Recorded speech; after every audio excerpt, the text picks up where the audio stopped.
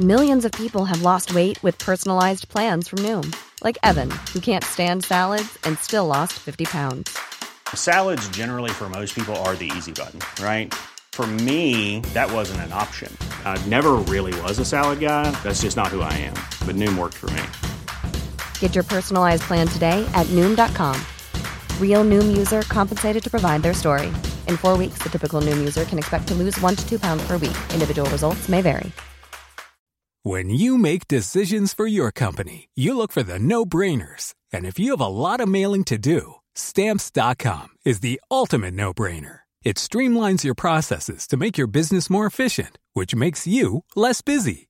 Mail checks, invoices, legal documents, and everything you need to keep your business running with Stamps.com. Seamlessly connect with every major marketplace and shopping cart. Schedule package pickups and see your cheapest and fastest shipping options from different carriers. With rates up to 89% off USPS and UPS rates. And with the Stamps.com mobile app, you can take care of mailing and shipping wherever you are. Make the same no-brainer decision as over 1 million other businesses with Stamps.com. Sign up with code PROGRAM for a 4-week trial, plus free postage and a free digital scale. No long-term commitments or contracts. That's Stamps.com. Code PROGRAM.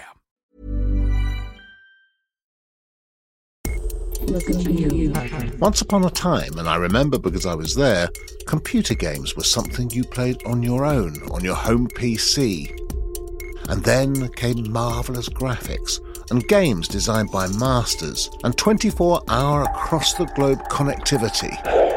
And, apparently, compulsion. I would play till I couldn't open my eyes, and then I'd go to sleep, wake up, and then do the same thing. I could play for 16 hours a day easily. I wouldn't eat, I wouldn't go out my room, I stopped washing, everything. It's now officially called gaming addiction. And as with many addictions, it doesn't just affect the addict. I got told, you're a useless parent, you shouldn't have 5 children if you can't look after them. But if you've got somebody that has got an addiction and wants that substance, they're going to go and get it, like an alcoholic's going to find a bottle of wine. Now the UK has its first ever clinic for gaming addicts, and those who run it are encountering problems that are far greater than even they had expected. Children may be so out of control, they are wanting to self-harm, they're threatening to jump out of windows, they are aggressive and violent to their parents who are trying to stop them from gaming. So the severity of the presentations we're seeing is far worse than anything I had expected. You're listening to Stories of Our Times on The Times and The Sunday Times. I'm David Aronovich. Today, inside the first gaming addiction centre.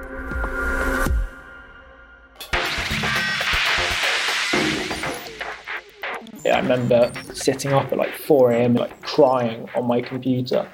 And I just wanted to get off, and I was hating the game, completely hating it, going crazy, and I just wouldn't turn it off. That's Lucas. Although it's not his real name, we've changed it to give him anonymity. He's 17 years old and one of the first to be treated at the new clinic. There was a point where nothing was working, nothing was moving forward, and it seemed like there was no light at the end of the tunnel. We'll hear more from Lucas throughout the episode. But first, here's the journalist and Times radio presenter, Jenny Kleeman. I have been reporting on gambling addiction for a while, and the person who runs the clinic for gaming addiction also runs the National Centre for Gambling Addiction. So it was only when I was kind of doing my interviews with her, she would occasionally refer to, oh yes, well, with my gamers, it's quite different. And I thought, well, what is this? And started to do a bit of digging and thought, well, this is something I definitely need to look into. The person Jenny is talking about is Henrietta Bowden-Jones, who's been working in the field of behavioural addictions for over a decade. She's Britain's go-to person on this phenomenon. Gaming disorder is a condition that leads people to lose control over an activity that previously may have been just an emotionally nurturing, fun game. When people lose control over their gaming, they are experiencing harm from the activity rather than pleasure. This means that their life at some level, be it in a sort of academic way, school children not going to school or not handing in their homework on time, or be it more a social aspect of harm where they start to neglect their friendships, their real life friendships, and their commitment to their hobbies and their extracurricular activities because of prioritizing gaming over everything else. She's a fascinating woman, has dedicated her life to studying behavioural addiction. She has been working in what is basically a crisis, a surge of gambling addicts, and particularly young gambling addicts. So she's behind the National NHS Centre for Gambling Addiction, also the Young People's Centre for Gambling Addiction. And then in October 2019, she set up the NHS National Centre for Gaming Disorders. Through Henrietta, Jenny was put in touch with Lucas and his mum, who we'll also hear from. When I interviewed Lucas, I was so impressed. He was so articulate and thoughtful and willing to engage. I wasn't expecting that at all. I was expecting someone very awkward, not very good at expressing themselves. And my heart went out to him because here is a child who is clearly incredibly intelligent, who has so much potential, but who has been really damaged by the compulsion. When I was about 9, I remember starting to sneak on my brother's computer when he wasn't there and going on and playing a few games. When I first started playing games, it was the greatest thrill. I still can't describe it in any way possible. Games can be so immersive, and I remember playing, and even something like a gunshot would trigger so many emotions because it was so real. It started to become more of an obsession. I would end up being on it for, let's say, 3 hours, and that's when I realised how quickly time could go playing games, and it felt good. I found a huge sense of achievement in gaming and competitiveness, which I was really attracted to because I used to play a lot of sport. I found a great sense of competition. I was good at these games, and I was a very competitive person. I think the biggest indicator for me was it's all we ever talked about. It was every argument. At what age are we talking about here? 12, 13. That's Kim, Lucas's mum. We've also changed her name.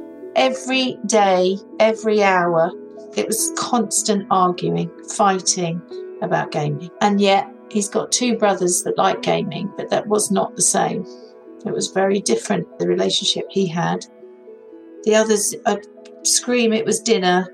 Yeah, it took them 5-10 minutes to come. He couldn't get off, just couldn't. I feel like I used gaming as a way to avoid and escape, and I found it quite hard to recognise it as a problem. And I found it, I would see it as being somewhat helpful in a way. The troubling thing that something could be so damaging, but I enjoy it so much. And that's when I knew there was a problem. When I wasn't going out with my friends, I would prefer to be gaming than anything else. I was ruining relationships with my family, with my friends. And then I could see that it had really become everything in my life. I was such an energetic person that really loved sport. And I dropped all my sports to play games, really. When he was 14, he told me about his teachers coming over to the house and trying to coax him back into school. I just stopped going in some days, and it became weeks. And then I just wouldn't come out my room. My teachers came to my house and they tried speaking to me. I just wouldn't go back. So I then left school for 1.5 years.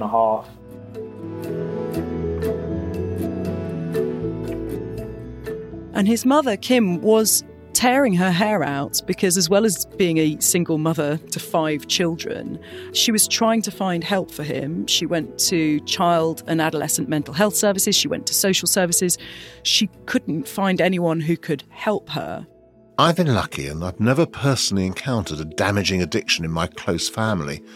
So it can be hard for me, or anyone like me, to understand the severity of addiction, the grasp it can have over someone's entire life, as happened to Lucas. I would play till I couldn't open my eyes, and then I'd go to sleep, wake up, and then do the same thing. I could play for 16 hours a day easily. I wouldn't eat, I wouldn't go out my room. I stopped washing, everything. She tried so many things to try and curb his gaming, and he would get physically aggressive with her when she switched the router off. His brother had to pin him down to stop him from physically fighting her to try to get to the router to switch it back on. It just felt, from my perspective, that the whole thing just seemed so much bigger than us. There would be many things to cope with, whether it was the food they ate, the time they went to bed. But most things can be resolved by talking, by listening, by sharing. But this just felt so much bigger than all of us. It felt totally uncontrollable, and it's like nothing could go in, no rationale. It's like he left, he'd gone, he'd checked out. She's a psychologist. She works from home. She needs the internet to work. And at one point she drilled a hole in the safe so that she could put the router inside and have it still plugged in. And when she did that, he worked out how to hack into the Wi-Fi of a school nearby on the street. So he was still online constantly. I have to admit, at this point I was actually shocked by what I was hearing. I had no idea this was even a thing until I first spoke with Jenny about it. Here's Henrietta on the difficult reality she sees every day in her clinic. We see gaming disorder being mainly something that boys present with rather than girls. We tend to see people around the ages of 17 to 23. At the moment, we have roughly 2 people a week requesting help. And these are very severe cases, which children may be so out of control. They are wanting to self-harm. They're threatening to jump out of windows. They are aggressive and violent to their parents who are trying to stop them from gaming. So the severity of the presentations we're seeing is far worse than anything I had expected. It literally takes over. And I'm talking about many, many hours a day. Many of the people we see are gaming 12 hours a day, 14 hours a day. Typically, the addict is a young boy who is gaming at home. And naturally, there's a toll to be exacted on the child's family. It has been heartbreaking to understand exactly how deeply the gaming disorder in one child impacts on the whole family.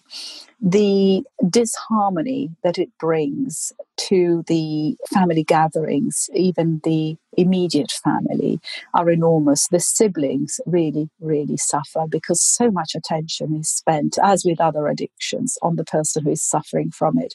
And also there is such a gap, when people go on a family outing, and that individual, that child refuses to go, that becomes very difficult. He says that actually the draw for him was the competition and also the immersive nature of the game. The fact that you could just get lost in a game and that time would just fly away from you. He loved that. And he had complicated things going on in his life. His parents got divorced when he was 9. I feel like when my parents split up, it took quite a while for it to impact me. And I never felt like gaming could be damaging at all, really. And when everything would be going on inside my house, as I said, I had 5 siblings. And it would be quite a crazy house. It would be a completely different experience just sitting in my room, putting my headphones on and just closing everything out. What we are often seeing are children who are caught in rather complex moments of their lives when things at home may not be so easy. So there's a lot of escaping of one's reality. I've spoken to many children who tell me that they've built a perfect life. They've got the most beautiful things. They look better than they look in real life. Their avatars are more attractive, more successful, and they find it very difficult to abandon this other self in order to return to their real life self and work on that. So, in other words, there's a possibility that the relatively chaotic situation he found himself in drew him to the gaming and intense gaming in the first place without necessarily explaining the addiction.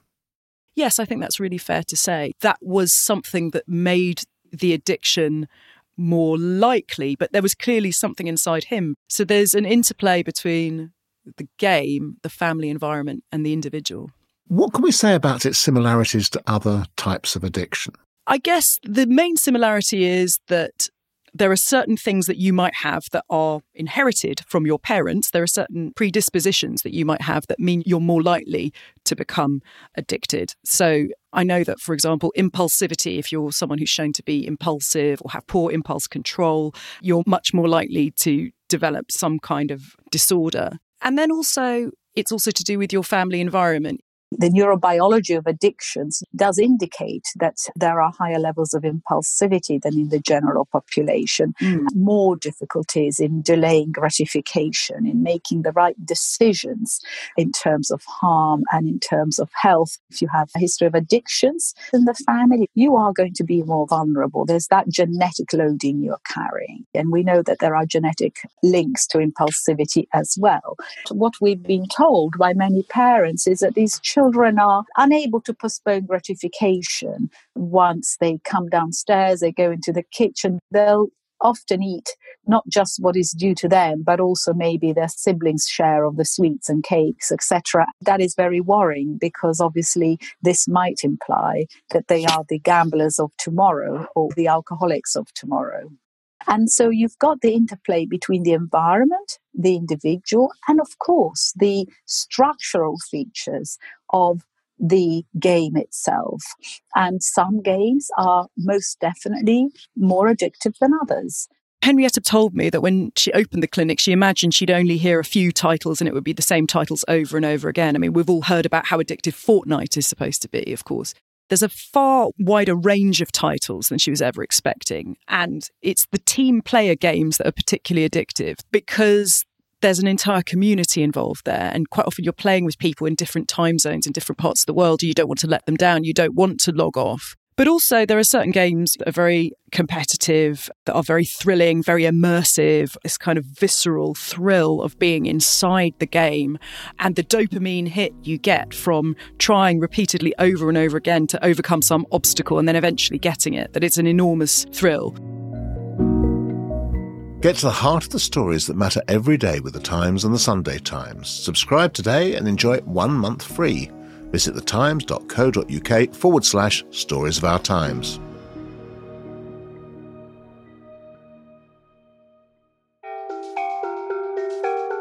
I'm Oliver Moody, the Berlin correspondent for The Times, here to tell you about a new podcast investigation for Stories of Our Times.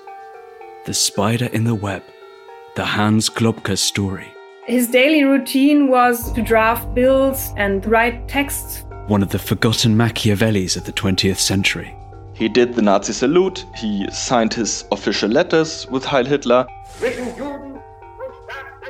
The man who helped to lay the legal basis for the Holocaust. You can commit huge crimes and nobody will punish you if you always stay with power. And then came back to build the foundations of modern Germany. An untold number of former Nazis were able to prosper.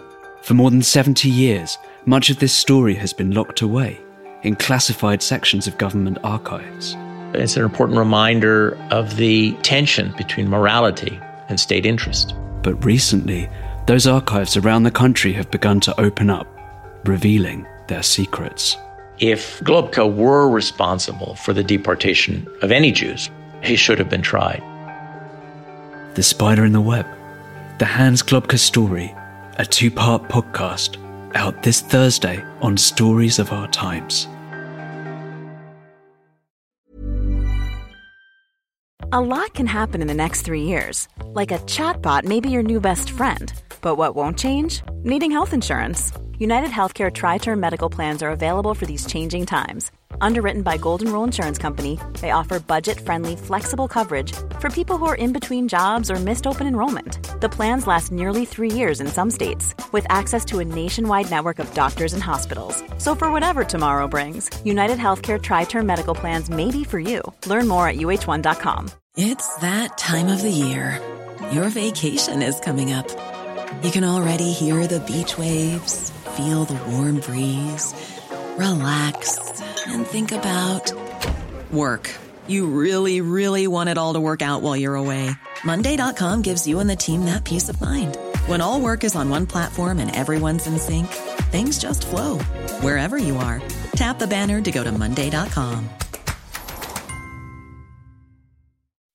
When you make decisions for your company, you look for the no-brainers. If you have a lot of mailing to do, Stamps.com is the ultimate no-brainer. Use the Stamps.com mobile app to mail everything you need to keep your business running with up to 89% off USPS and UPS. Make the same no-brainer decision as over 1 million other businesses with Stamps.com. Use code PROGRAM for a special offer. That's Stamps.com, code PROGRAM.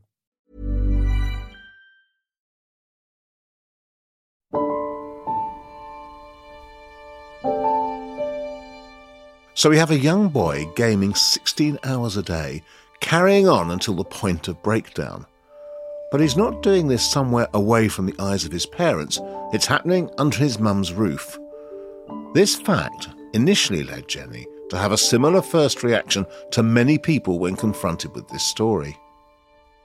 I had felt coming into this that there would be permissive parents or parents who used gaming as a form of babysitting, maybe even, and that wasn't what I found at all. I found really intelligent families, parents really committed to doing everything they can, who are really at their wits' end, having tried whatever they could. Kim went on the news to appeal for help and she basically got ridiculed. You're his mum. Yeah, I am. And if it was my child, I suppose I wouldn't be letting him play on his computer no matter what he wanted to do. I suppose that I wouldn't be giving it back to him no matter what he wanted to do. I suppose I would be making sure that he wasn't in his bedroom on his own at any stage, no matter what he wanted. And she's quite tough, Kim, and she didn't let it get to her. She doesn't really care about other people's judgment, whereas I know a lot of other parents who are involved in the centre really do. But she was really quite taken aback that she was someone appealing for help with her child, and what she got was criticism of her as a mother. After she'd appeared on various news outlets, the online trolling began. I got trolled. You're a useless parent. You shouldn't have 5 children if you can't look after them. But if you've got somebody that has got an addiction and wants that substance, they're going to go and get it, like an alcoholic's going to find a bottle of wine. Lucas's condition got worse, and he ended up in hospital. Fortunately, there was an important development. Henrietta's clinic had just opened. You ring up and one of the members of staff there will assess you to see if you really do have a gaming addiction. And by that, they mean a serious problem that is sustained. So it's not just during lockdown, I was playing computer games for many hours a day. It has to be sustained over a very, very long period of time, and also impervious to any kind of intervention. So I'm sure there'll be a lot of parents listening now who feel worried about it. But, you know, I guess the acid test is, once you've had that conversation, do things change? And is it taking over your child's life? If you are assessed to be in need of treatment, then you get put into an age-appropriate group. So 16-year-olds will be with other 16-year-olds. The clinic is for kids aged 13 up. Although actually Henrietta told me that they get a lot of inquiries from very, very young children. She had to turn away an 11-year-old just before she spoke to me, she said, for being too young for the service. So they're putting in age-appropriate groups, 4 or 5 kids in each group, and they have group CBT sessions with 2 therapists where, and I think it's very kind of non-prescriptive and non-judgmental, but they talk through the reasons why they game, and they talk about what's positive about gaming, which is really important too. Because again, unlike other addictions, there are real positives from being a regular gamer, which is what makes gaming addiction so pernicious, because there are real benefits to it as well. You can't just write it off and say that it's all bad. What are they? Community. You have a group of friends who share the same interests that you really get on with. There are skills to be learnt. It's very competitive and you can get really good at it. So it's not all bad. It's not like gambling and taking drugs. There are real benefits to it. Here's Henrietta again to explain that important difference and how it changes approaches to treatment.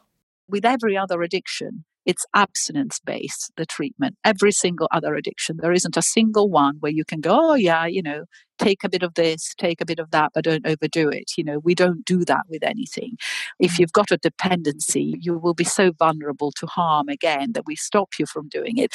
But with gaming, That's not the case. We manage it with a couple of hours a day maximum, because a lot of these people are so isolated that without those 2 hours, they will no longer have their social support and the harm will be too great. And this is working very, very well. We've already seen remarkable results from our work. And in doing international seminars with colleagues in Switzerland, in Taiwan, they are also working to a time limit instead of completely stopping.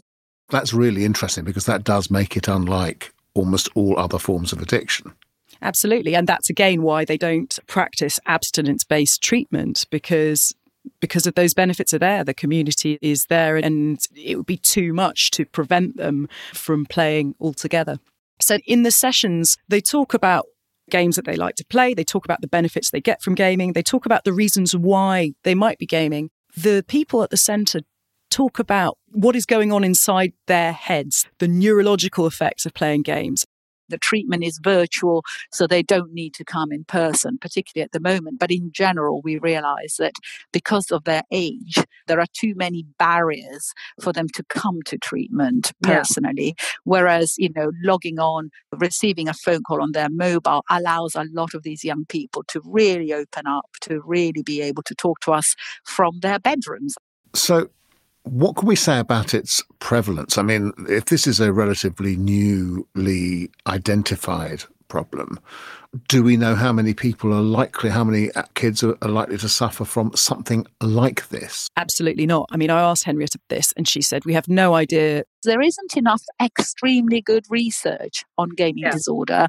One of the issues is that there are literally 27 different screening tools at the last count, and all measuring slightly different things. So, the prevalence rates across the world can go from 1.5% to roughly 20% or slightly higher than that. So no one really knows that one of the things I'm really pushing for at government level is not only a large-scale independent study on gambling disorder in the population and in children, but a gaming one too, because obviously there's a confluence of gaming and gambling, particularly in the young. That means that we really need to understand the extent before we can understand the harm to society. We now have an NHS centre to treat this illness, and clearly Lucas is testament to the fact that it is an illness. But what can be done to try and prevent it happening in the first place? There's absolutely no regulation of the gaming industry. And the gambling industry, obviously, has an enormous amount of regulation. And one of the things that gambling sites have to have is there are widgets that can block your access to gambling sites, so you can't go on and gamble. And it would take absolutely nothing for the games industry because they have all this data on all the players and how long they're playing. It would take nothing for them to put a little notification up saying, you've been playing for 6 hours, maybe you should go to sleep, maybe you should have some food. But they're under no obligation to do that at all, and they're not doing that at all. There is a fundamental problem in relation to gaming and gaming disorder.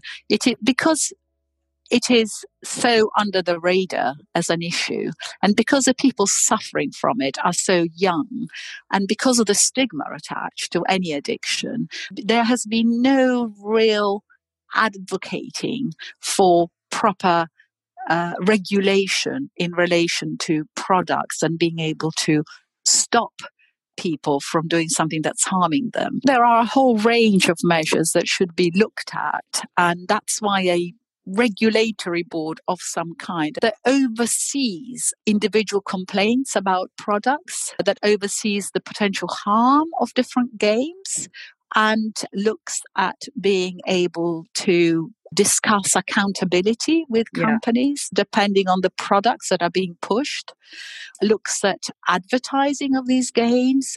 All of this, proper age verification is fundamental, and I don't think it's good enough at the moment. So all of these issues need to be discussed, but it needs to have a board of experts to do it. Regulation or no, the National Centre for Gaming Disorders will continue to have people come through its door needing help.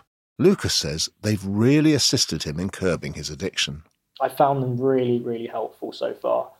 And it's also really good to hear other people speak, as it's been very isolated and alone going through all of this. And hearing other people's experience and how it's also affected them in similar ways has been really good to hear. And the gaming clinic themselves, the two people who run the Zoom calls, I found them to be really helpful. So far in the group calls, we've talked about more who you are as a person and what the pros and cons of playing games. You've got to see the plus side as well as the negatives as well. The gaming clinic's been really helpful to open up your perspective on the gaming industry and the chemistry in your brain that goes on playing games. How did he strike you when you were talking to him about his addiction? He seemed conflicted. He knew the bare facts of it, that the gaming was really bad for him. But when he talked about what he'd given up, he sounded mournful. You know, he told me that the day I'd spoken to him that he'd gone outside and had kicked a ball around for a while and that he felt really proud of himself for that. And it was such a tragedy because he's a 17-year-old boy. And for him, it's an achievement if he manages to leave the house and kick a ball for the day. I feel like in the future, I would play it. It's not like I would never touch it. But I do feel like I'd like a life without gaming. And I think that would be possible with the right help.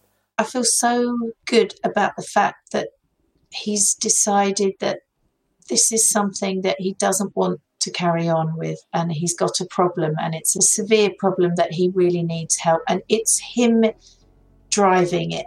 It's a first step, but it's a really big step. I feel really proud of him, actually, really proud. Because to admit you've got a problem and know that you need help is huge.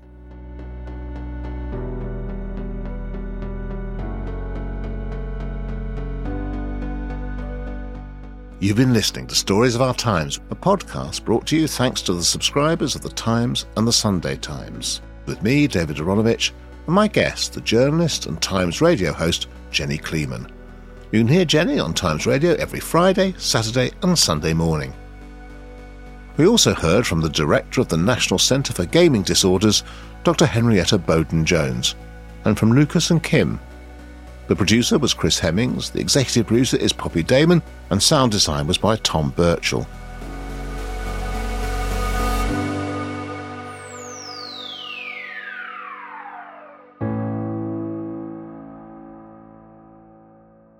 Subscribe today and get 1 month free at thetimes.co.uk/stories of our times. Hey, it's Danny Pellegrino from Everything Iconic. Ready to upgrade your style game without blowing your budget? Check out Quince. They've got all the good stuff, shirts and polos, activewear, and fine leather goods, all at 50 to 80% less than other high-end brands. And the best part? They're all about safe, ethical, and responsible manufacturing. Get that luxury vibe without the luxury price tag. Hit up quince.com/upgrade for free shipping and 365-day returns on your next order. That's quince.com/upgrade.